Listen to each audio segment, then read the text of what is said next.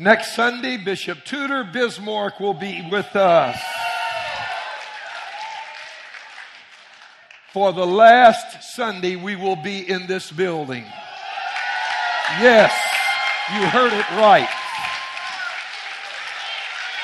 April 14, we move into our new sanctuary. Give God some praise. Hallelujah to the Lamb. To God be the glory.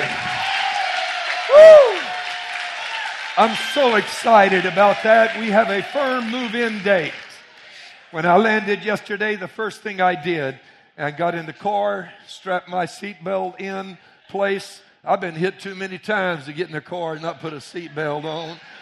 So I put my seatbelt on and I told Jerry, excuse me a moment.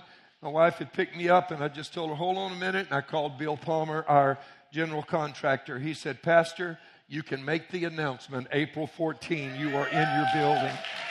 And it's been a long process, but we're glad. I mean, we're kind of like that 86-year-old grandma that decided she wanted to join the aerobics class. And so she jumped and twisted and gyrated and perspired for over an hour. But she said that by the time she got her leotards on, the class was over. Amen. So we've done a lot of jumping and twisting and gyrating, but we are there by the grace of Almighty God. Amen. Give God some praise one more time. Hallelujah. We will have two services that will be 9 and 11. We did a survey that was your decision. We will start with two services at 9 o'clock and 11 o'clock. And so this crowd, you will be a part of the 9 o'clock service, of course. And some of you might want to join the 11 o'clock service. If you're in the habit of coming in a little bit late into this one, might be easier for you to do that. The 7:30 service crowd will be joining the 9 o'clock service as well. And we will then be reaching into our community. Our motto here is reach, inspire, elevate. That's what we're all about. Reach, inspire, elevate. Reach the world for God, but you reach your community as well. And then inspire them. The word inspire, if you want to know our church name, in the Greek, it means breathed on by God. That's why we selected that. Acts chapter 2, suddenly the Holy Spirit came, filled the house as a rushing mighty wind, the breath of God. That's what inspire means. And when you get connected with God, you get elevated. That has been the principal theme of the ministry of this church in the 31 plus years. Or, well, it will actually be 31 years in May, very close to being 31 plus years that I've served at this church. It's to elevate people's lives. Use the principles out of this book to help you get to where God designed you to be. Amen. And I want to turn to the word of the Lord today because the theme this year is, and now we take possession. And we are doing it. And you know what that means? You are too. Not just the possession of the building, which is the promised land for this church and our future and all that is related to it. And by that I mean a place to raise our kids. That huge, massive school complex they're building across the street. Anybody know how many millions they put into that? Just offhand, anybody know? Sorry? Over $100 million into that school facility across the street. We will have thousands of families that we will affect for God during these next few years. Talk about a ministry to children, young people, young families, and so forth. That's our promised land. We have opportunity like we've never had it. And you like the name on the side of the church up there? Yeah, I think I laugh because, and I'm so pleased at the design of that church. Mandy has done it. Davis, one of our board members, his wife, and then my daughter Shell and the design team. They have spent. You can't imagine the hours. Andrew, my grandson, the time they have spent out there to make that thing be perfect. I love the name on the side of the church, and I laugh because I see that's becoming popular in our community, and I'm pleased that others are catching on to our ideas and that they're actually looking up to this church. Turn to somebody and say, you're not going to recognize us when we get going. Amen. Girl, you think we look good now? You just hang around. Amen. We're so glad for everyone that has come. I look out and I see Shelley Williams, Kurt and Shelley doing an incredible job, and their family. They minister. Kurt was with us a couple of Sundays ago. He's ministering away this weekend. But precious people, and just lift your right hand and point it right over there and say, we bless you in Jesus' name. Would you do that? They do an awesome job. In Joshua 7, verse 10 through 13, so the Lord said to Joshua, get up. Why do you lie thus on your face? Israel has sinned, and they have also transgressed my covenant, which I commanded them.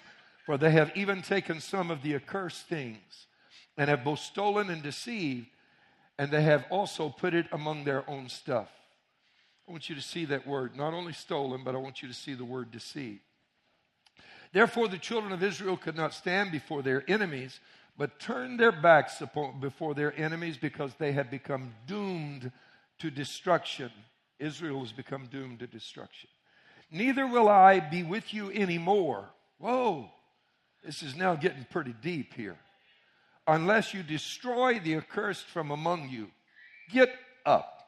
Sanctify the people, and say, sanctify yourselves for tomorrow, because thus says the Lord God of Israel, there is an accursed thing in your midst, O Israel. You cannot stand before your enemies. Whoa. Until you take away the accursed thing from among you. Then it shall be that he who is taken with the accursed thing shall be burned with fire, he and all that he has, because he has transgressed the covenant of the Lord, and because he has done a disgraceful thing in Israel. Back to that word deceptive, the word here, disgraceful, actually in the Hebrew means to deceive. He has done a deceptive thing, which is disgraceful. Over the past couple of weeks, I've given you 8 truths that we discover when we examine what happened to Israel at Ai. We have laid out before us Israel's capture and their possession of the land of promise as a model for us to also move into our possession and our inheritance. It's amazing. The Bible is the greatest handbook on success that has ever been written, ever existed, ever will. And what's amazing about these 8 lessons from Ai is that by applying them, they can cause our lives to become successful as well, so they become a pattern then. And this is really what the Bible is all about. It's not telling you stories just so you will be entertained. You say, oh, I heard that story before. It's not the story that counts. It's the principle in the story and the law in the principle that you can then turn around and make apply to your life. We've talked about these 8. These 8 were pretty much, not as obvious. You had to dig. You had to pay attention. You had to look through the story. You had to glean to find them. The one I'm going to talk about today has been the elephant in the middle of the room that we've not even discussed these last 3 weekends. It's the one that's right in your face. You couldn't miss this one if you tried. Today I want to talk about the 9th principle that we learned at Ai, and it is this: how obedience to God helps us access the supernatural dimension of success and multiplication. My title today is simply The Key to Supernatural. Underscoring that word, supernatural multiplication. Father, I pray that you would visit with us this morning and open your word to our understanding. We're keenly aware, Lord, that without your word to guide our steps and lead us, we stumble around, and sometimes we find the right path, and oftentimes we fall off the path. And that for that reason, and therefore, we ask that your word would indeed be what you promised it is, a lamp unto our feet and a light unto our path. Let your principles get into our heart, because your word said that the words you speak are spirit and they are life. And so let them infuse us with that life, we ask today in Jesus' name. And everybody shouted and said, amen. Amen. What do I mean when I say the supernatural dimension of multiplication? I personally have found out that you can work really hard, because I've done it. You can apply yourself and still not get anywhere. Has anybody else been through that same experience? Without God's divine assistance, it seems that some things just take forever to come together. Or I've also experienced this. You can do the same thing, and it's the easiest thing in the world you've ever done, and you are amazed at how successful it is in a very short time. The difference is in your ability to access the supernatural component, what I call the God component. The question that is asked in the Psalms, and most of us do not realize it's a question, but in Psalms 121, we've heard this all of our lives. I will lift up my eyes into the hills from whence cometh my help. My help cometh from the Lord who made heaven and earth. We always quote that as a statement. It isn't. It's actually a question. Psalms 121:1, I will lift up my eyes to the hills. That's a statement within itself. But the next part, from whence comes my help, is a question. We've never heard it like that.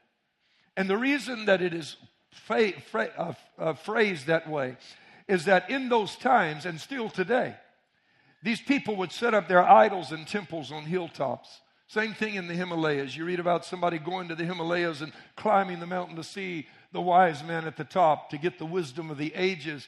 It is because every culture, whether it's the Andes, the American Indians in North America, whether it was the Caucasus Mountains in Russia, whether it is Kilimanjaro in Africa, wherever it is, the Himalayas, we always believed that gods resided. That's what cultures taught us.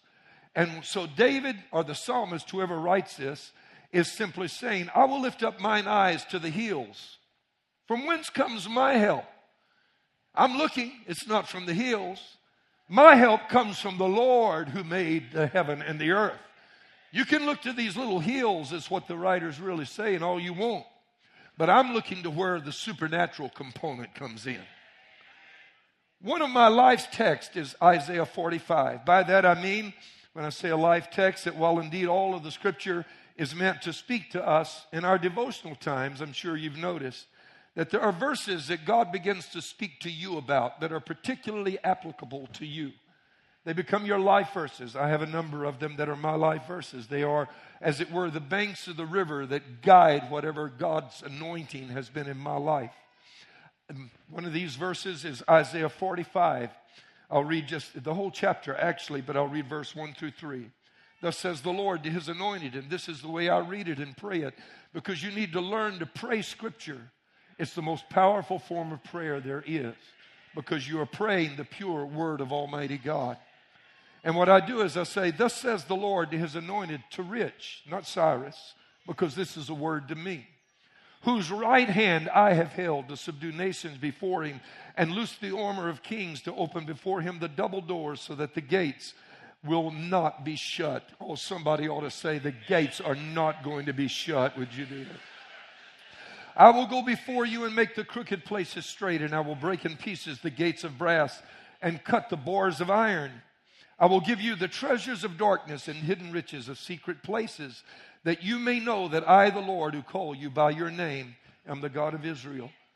God gave me those verses 2 years before we were visited by God here some years ago, and they became profound to me when God began to speak to me about treasures of darkness that he would reveal and secret riches of our hidden riches of secret places. That occurred and continues to unfold before us in this church. But this is the real reason that I share these verses that are so intimate and private and personal to me. You see, you've never heard me quote from these before. But I want you to look at what is going on here. God said he would hold my hand. He would subdue nations before me. He would loose the armor of kings. He would open doors. He would go before me. He would break in pieces doors of bronze and bars of iron. And he would give me the treasures of darkness and riches of secret places. The emphasis is on he would do these things. Years ago, God told me that these life verses speak to me and made it very clear to me that his plan could not be accessed within my own ability. His plan for my life could only be fulfilled if I stepped into the supernatural component.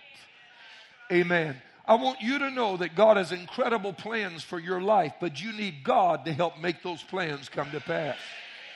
Amen. And it's all about him. He's got to be the one that does it. Oh, somebody ought to say amen. Even with the supernatural component working on your behalf. There is still usually a process in getting from where you are right now to where you are called to be. And today I'm going to talk about finances, so let's make that specific to finances, though it applies to other things. For you to get from where you need to be to where you're called to be financially, there's going to be a process. God can do it overnight. I want somebody to say amen to that. God can do it overnight. I believe in that. You can wake up in the morning and everything in your world can be changed and turned around. God answers prayer. And when He shows up, He can wave a hand and just like that, everything gets put in order in your life. He makes, to quote the song and the scripture, all things work together for my good. But while He can do it overnight, He usually doesn't. That's what upsets us. Consider Abraham. Genesis 13:2, Abraham had become very wealthy in livestock and silver and gold. Abraham didn't start out wealthy. I want you to notice the verb, had become. Say it with me. Had become. He wasn't wealthy, he had become wealthy. Big difference in the two. You see, in Genesis 12:1-2, the Lord said to Abram, get out of your country, from your family and your father's house, to a land that I will show you, and I will make, there it is again, God is saying the supernatural component, I will bless you, and I will make your name great, and I will make you to be a blessing. Amen. From Genesis 12, verses 1-2, to Genesis 13:2, a remarkable process had occurred. In fact, most of us don't know this, but Jewish rabbinical writings, if you've heard this before, I did share it years ago, say that Abram didn't even live in his own house. He was living with his father, who was a builder of idols. Abraham was kind of like one of, forgive me for saying this, young adults, but like some of our young millennials. They don't move out until they're 35 or 36. You know, they live down in mom and dad's basement, right? Amen. And so Abraham was staying as Abram in his father's house and working in his father's shop. And the shop built idols. That's what they did. And Abram began to get a revelation that God was one. And he began to, working with these idols, it came to him that these are things we're making. They can't do anything for us. And so he began to debate the issue right in his father's shop with the people of the community. And they got angry and all up in arms. How can you say that? These are our gods. And so one night when everybody was asleep, Jewish rabbis say he took an axe, not a hammer, an axe, went in and cut off the arms and legs of every idol in the shop, and then put the axe in the hands of one idol that he left with its arms intact. And the next morning, when they came in, saw all the destruction. They said, who did this? And Abram said, he did. Look, he's holding the axe right there. And they said, you crazy, man. He can't do that. He's wood. Abraham said, that's what I've been trying to tell you all along. So they actually helped him leave.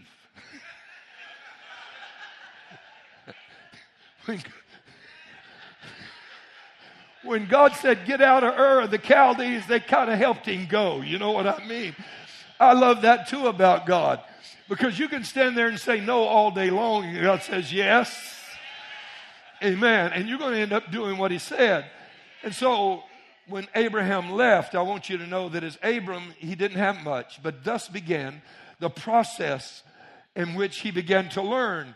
And this is important because you see, listen, I got to tell you this. If you're the smartest one in your group, you are in trouble. Seriously, you are in trouble. You need to surround yourself with people that will help elevate your life. Reach, inspire, elevate. That's the principle of the book. Life is all about becoming. If you do your best, hopefully you will not end up where you are right now. Amen. Any great achievement is the result of a process, and that's what Abraham went through. A refinery has a process for converting crude oil into gasoline.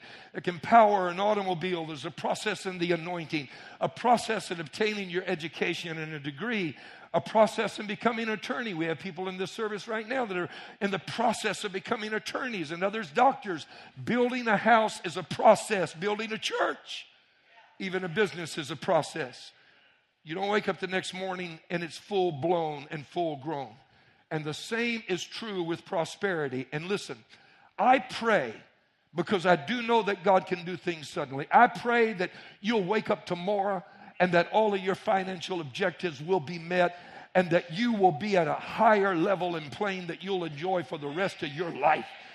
I pray it will happen, but hear me. Don't shout too soon. Don't shout me down now. Amen. If that is your go-to plan, that it's going to happen overnight, your go-to plan doesn't have much go in it. Can I get real with you? If you're thinking you're going to win the lottery or an inheritance, and that's how you're going to make it, that's not much of a go-to plan. I'm not preaching against the lottery. I heard about one pastor who pastors in our city, and a lady in the church won the lottery, wanted to come pay off the church, and he refused. In my opinion, he's not smart enough to be in ministry. Amen. We'll take it, sanctify it, and everything else. But if that's your go-to plan, you're in trouble. What you need is a process.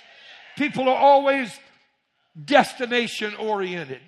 They always think if they get the right job, work for the right company, win the lottery, litigate a successful lawsuit, they've got it made from that time forward. And let me tell you why that should not be your go-to plan. 2 quick reasons. Number one, if it does happen that way and it happens overnight, for many people that it happens overnight, they lose it just as fast as they got it. Because getting there is supposed to be a process. And as you walk through the process, you learn the steps to get there. But it's not only the steps to get there, it's the steps on how to stay there.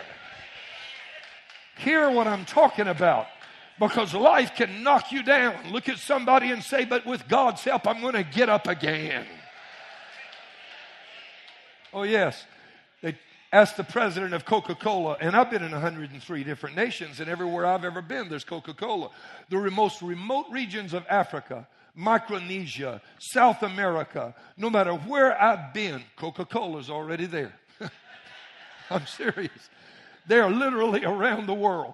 And they asked the president of Coca-Cola, what would happen if you lost everything? And he smiled and said, you can take every asset, you can have every truck, every bottling plant, every distributorship, you can have it all. He said, leave us with 2 things, our name and our formula that is in that safe right there. And in 10 years, we'll be right back where we are right now. And here's what you need to know.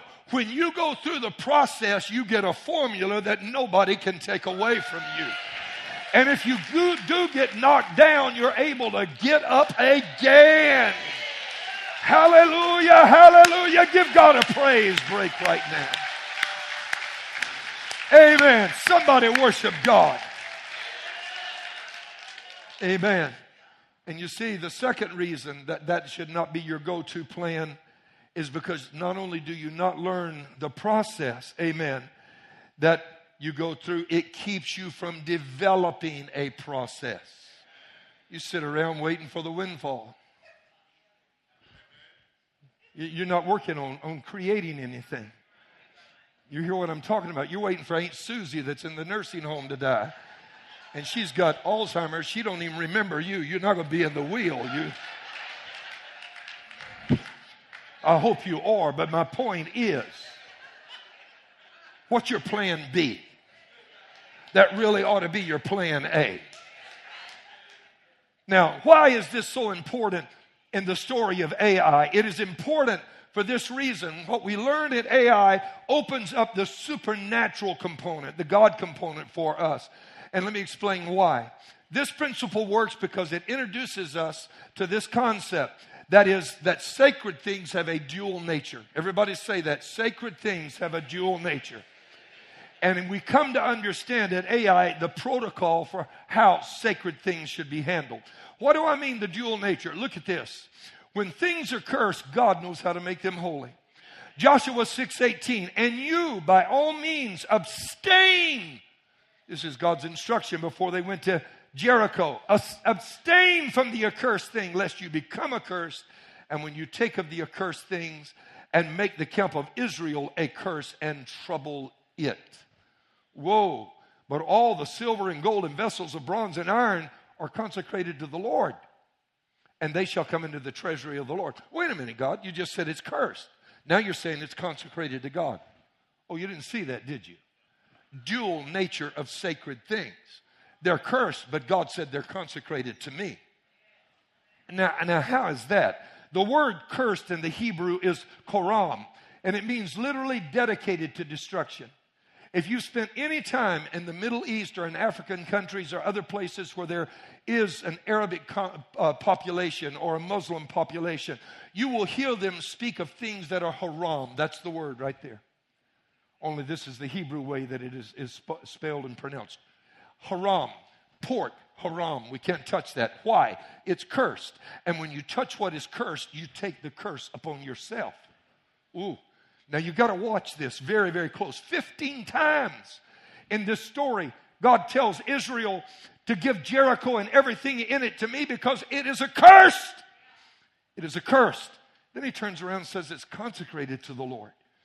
Even though it was their promised land and Israel was excited about receiving the inheritance they had waited all these years to receive, Canaan, you must understand, was cursed. It says it right here. The land was polluted by the sins of the people. Look at this, Leviticus 18:25, before they ever got there. For the land of Canaan is defiled. Therefore I punish the inhabitants of its iniquity upon it, and the land vomits out. Can you see that? You ever have a child that had projectile vomiting? Grandchild, I mean, they were like the Exorcist. That's what the land was doing to the people that was in it. The land was accursed. The people had become cursed. And God said, that's your promised land. This is a huge problem. How can that be my promised land when it's carrying a curse? God says it's consecrated to me, but it's a curse. What's this? Isn't that exactly what God told Adam when he was cast out of the garden? Genesis 3:17. Cursed is the ground for your sake. In toil you shall eat of it all the days of your life. You're going to struggle every single day because the ground is cursed. This is what God did. God asked Israel to give him Jericho that he could redeem the land. It was his tithe from the land of Canaan. Through the tithe, the rest of the land of Canaan would become holy, because that's what God does when you give him his tithe. He removes the curse from everything else. I need somebody to give God some praise right now. How do you cause what is cursed to become consecrated and holy? A clue is actually found in the meaning of the word. Consecrated means dedicated or set aside as holy and sacred to the Lord. To remove the curse from something, you must first set apart a part of it and give it to God that he can make it holy and sacred. You see, people always think that they can just become rich and that they will be successful from that point on. But if your money's cursed and your car is cursed and your house is cursed and your life is cursed and your stocks are cursed, you keep crashing over and you do exactly what they did at Ai. You do so well at Jericho, and at Ai you stumble and fall and you come to a halt and you got to back up and put it in reverse and go to Jericho because you didn't learn the lesson. What happens when you give what is cursed to God is he absorbs the curse by covering it with his holy nature. And what was cursed now becomes blessed. That's why God said it's cursed, but yet it's consecrated. Because when I absorb it, I cover it with my nature. And it becomes holy. Isn't that what happened to us? God took us who were unholy, unwashed, unsanctified, washed us in his blood and gave us and imputed to us his righteousness, not ours. That's why God said, I will open the doors that are closed. It's always the supernatural component. Amen. When things are given to him, he first dedicates these things to himself, and then he covers them with his blood and his holiness. And the vessels that carried a curse now carry a blessing. This is a clip from, y'all, anybody remember the old movie The Mask with Jim Carrey? Anybody? Just a few of you do. He used to be one of my favorite actors until he decided to get all messed up in drugs and all kind of crazy stuff. And I don't listen much to him anymore. But this is The Mask, and the damsel in distress is about to be blown up by this huge bomb. Watch what The Mask does with it, if you would. Hell.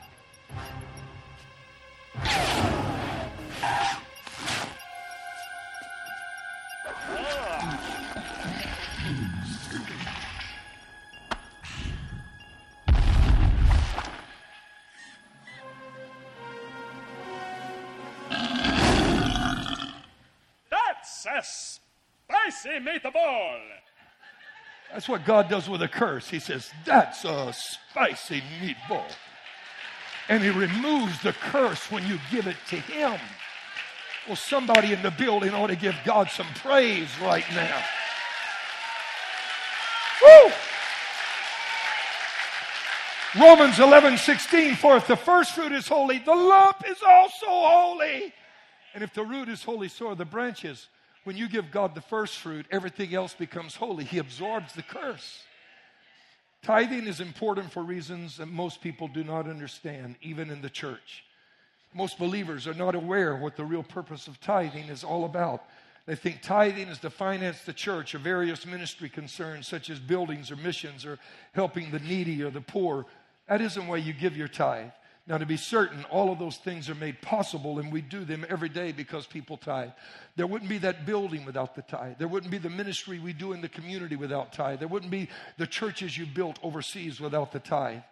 But listen, you need to understand the primary reason for giving God the tithe is so he can remove the curse that's on everything else that he wants to have happen in your life. Give God his Jericho. Do you hear me? Give God his Jericho. If you're stumbling over AI, give God his Jericho. Put it in reverse and go back. And give God what belongs to him. Because if you don't, you will keep falling at the same place. And if it hasn't happened yet, it will happen. I promise you it will. Achan had disobeyed God's command. Now I'm closing with this, just a few quick points. And instead of moving into the supernatural dimension of multiplication, Israel, the scripture says, actually committed a trespass against the Lord in taking the accursed thing. The word trespass means an unlawful or treacherous act in Hebrew. The idea is to step over a boundary into a forbidden area. That's trespass. Somebody trespasses on your property. Somebody trespasses on your lawn. You understand what I mean? It's forbidden. You say, well, why does God have these rules?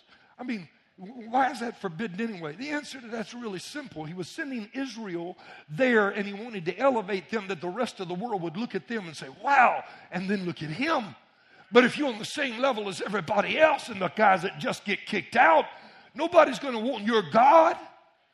And so God said, don't do this. This is a trespass. But Achan did it anyway. And at AI, we learned these several quick points. Number one, we learned we should stop sowing the wrong things. Say that. Stop sowing. One more time. Stop. He took a suit. He looked over and saw that Babylonian Armani. That Gucci. He saw that 200 shekels of silver and a wedge of gold. And he went and buried them under the floor of his tent. Are you getting a picture of this? Buried them under the floor of his tent. What happens to a suit when you bury it in the ground, somebody? Come on, help me out.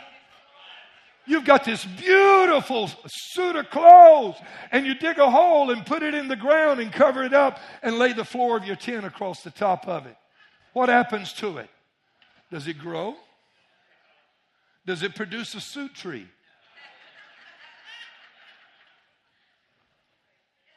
Hello? The gold, the silver, do they multiply? No. You can spend your life burying and sowing the wrong thing. Sow the right thing. Sow the right seed. It won't produce. It's not going to reproduce clothes. At AI number 2, we learned that just because you have it doesn't mean that it belongs to you. Ooh, he believed that what he brought home was his.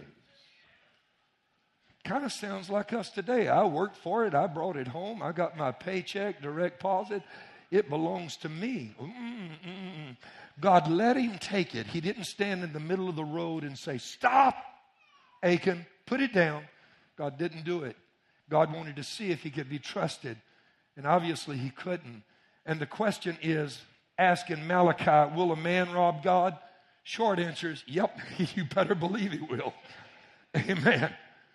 Number 3, at AI, we learned there is one who sees all. Because not only do we learn to stop sowing the wrong things, and not only do we learn that just because you have it doesn't mean it's yours, but at AI, we learned that even though nobody saw him, there was one who did. The neighbors didn't see him. Joshua didn't see him. The elders of Israel didn't see him. It seems that maybe his own wife did not even see him. And he brought it into the house and he buried the things that belonged to God. But though the neighbors didn't see and Joshua didn't see and the elders didn't see and the wife he didn't see, there was one who did see. And you see, you need to realize this. We will never ask you what you earn at Inspire Church. I'll never ask you to see a pay stub. That is stupid. I know churches that have done that. I will never do that. I don't go look over the books to see who's tithing and who isn't. And that may be a fault on my part. But I want to tell you this. There's somebody that looks over the books every single day. Amen. And look, if you keep what's cursed, it's going to bring a curse into your life, because principle number 4, at AI we learn when we embrace accursed things rather than give them to God to sanctify them, the curse they carry attaches itself to us and upon our homes and upon our families. Now, let me talk to you. Let me tell you the number one question that I've had about the Bible all of these many years, until some number of years ago, and I've been in this a long time now.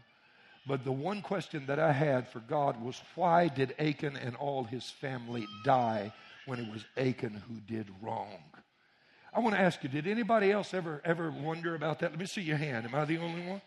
Take his whole family out there is what God said. Stone them and burn them with fire. Ooh, like, wait a minute. You're a God of mercy? It was Achan that did it.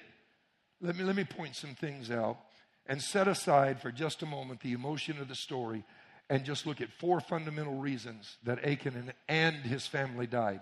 Number 1, in the Old Testament, God always establishes principles of truth. Types and shadows are set there that become real in the New Testament. He had his family there because it was demonstrating a principle.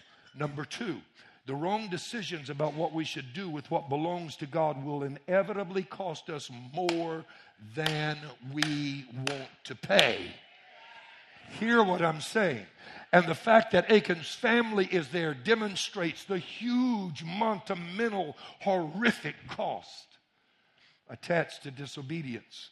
Number 3, and before I move on, when I say pay, and it's a bigger price than you really want to pay, I need to say this. He had his children there too.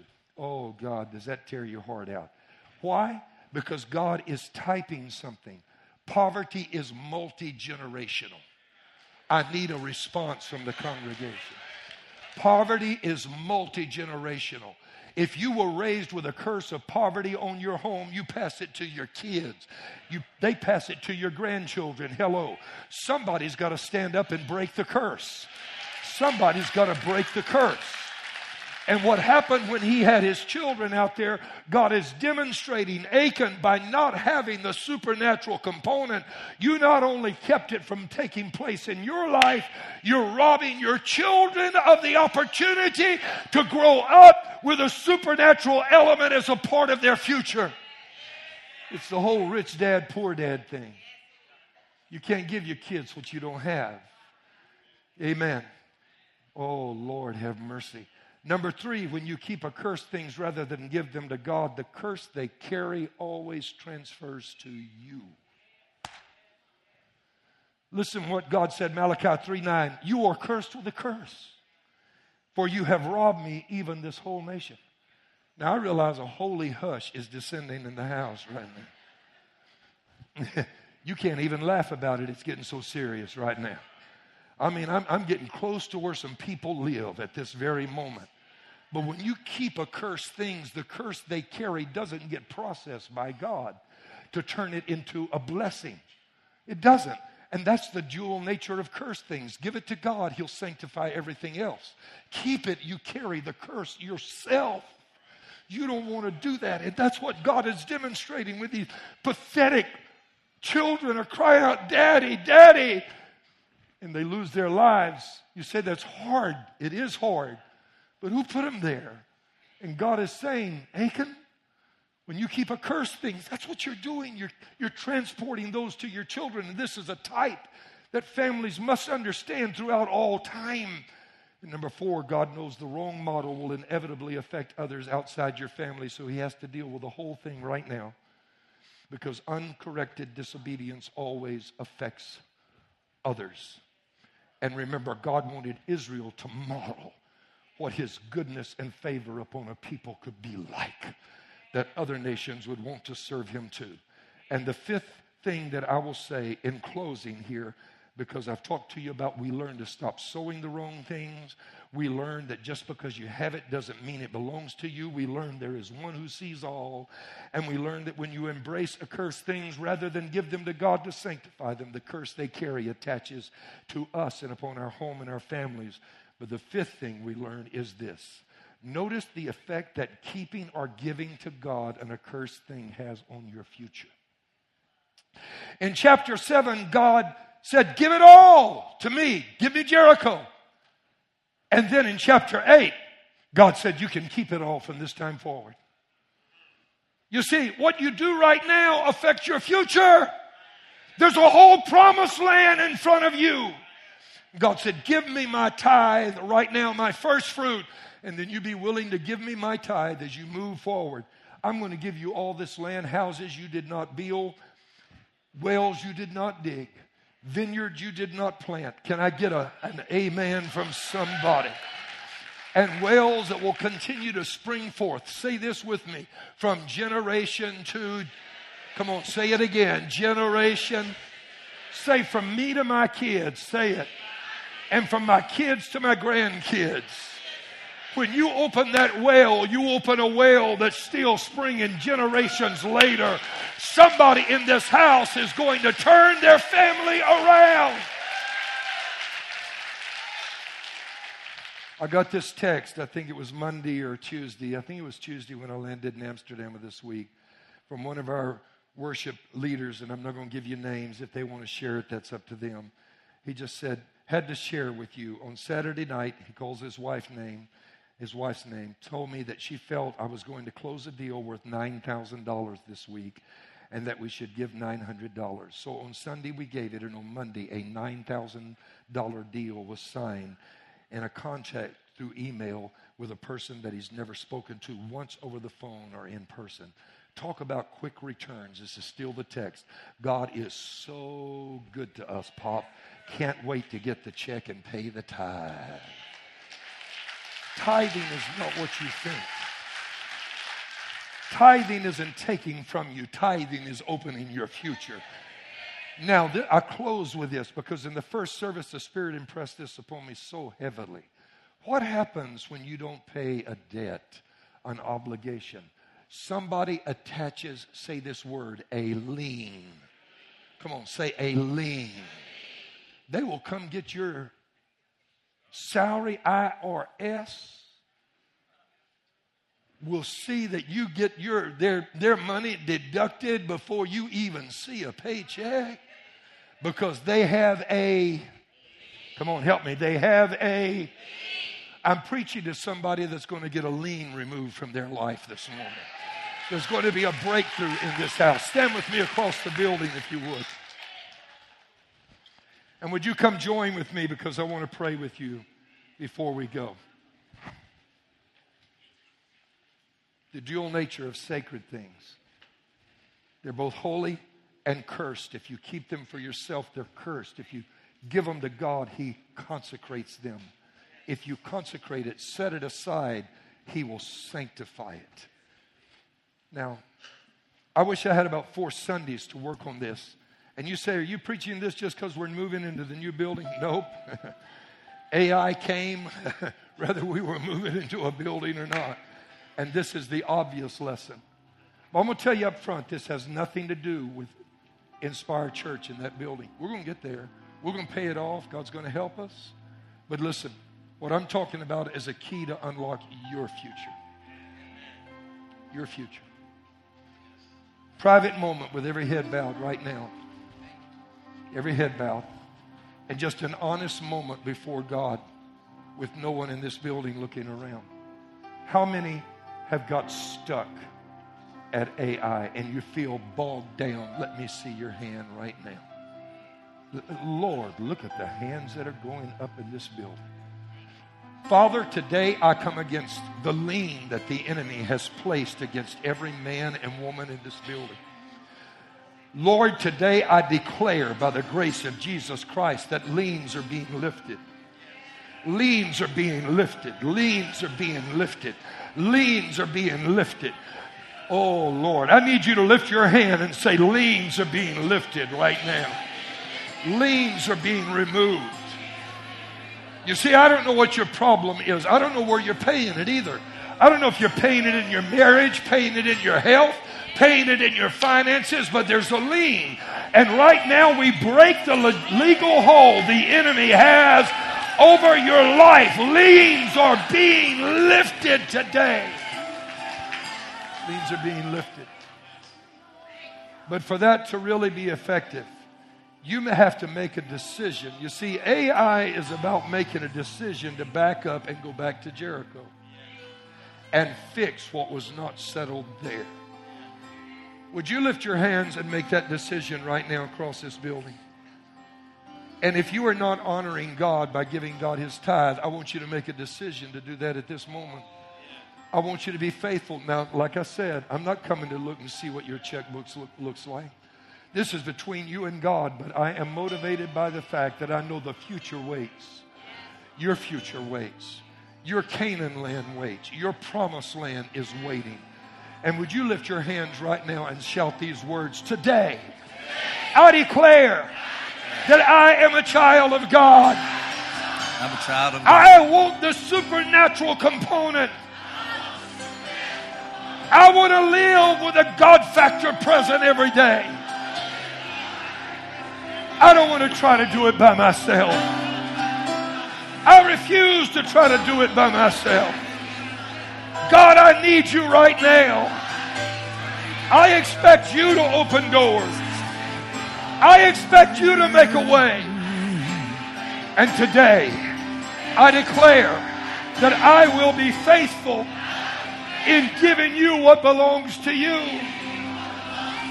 I will trust you to remove the curse from my promised land and convert it into a blessing.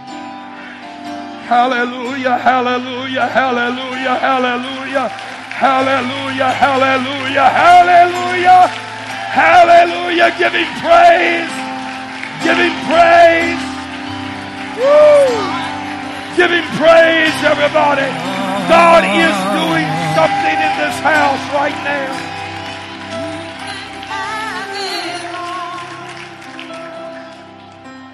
Give me Jericho.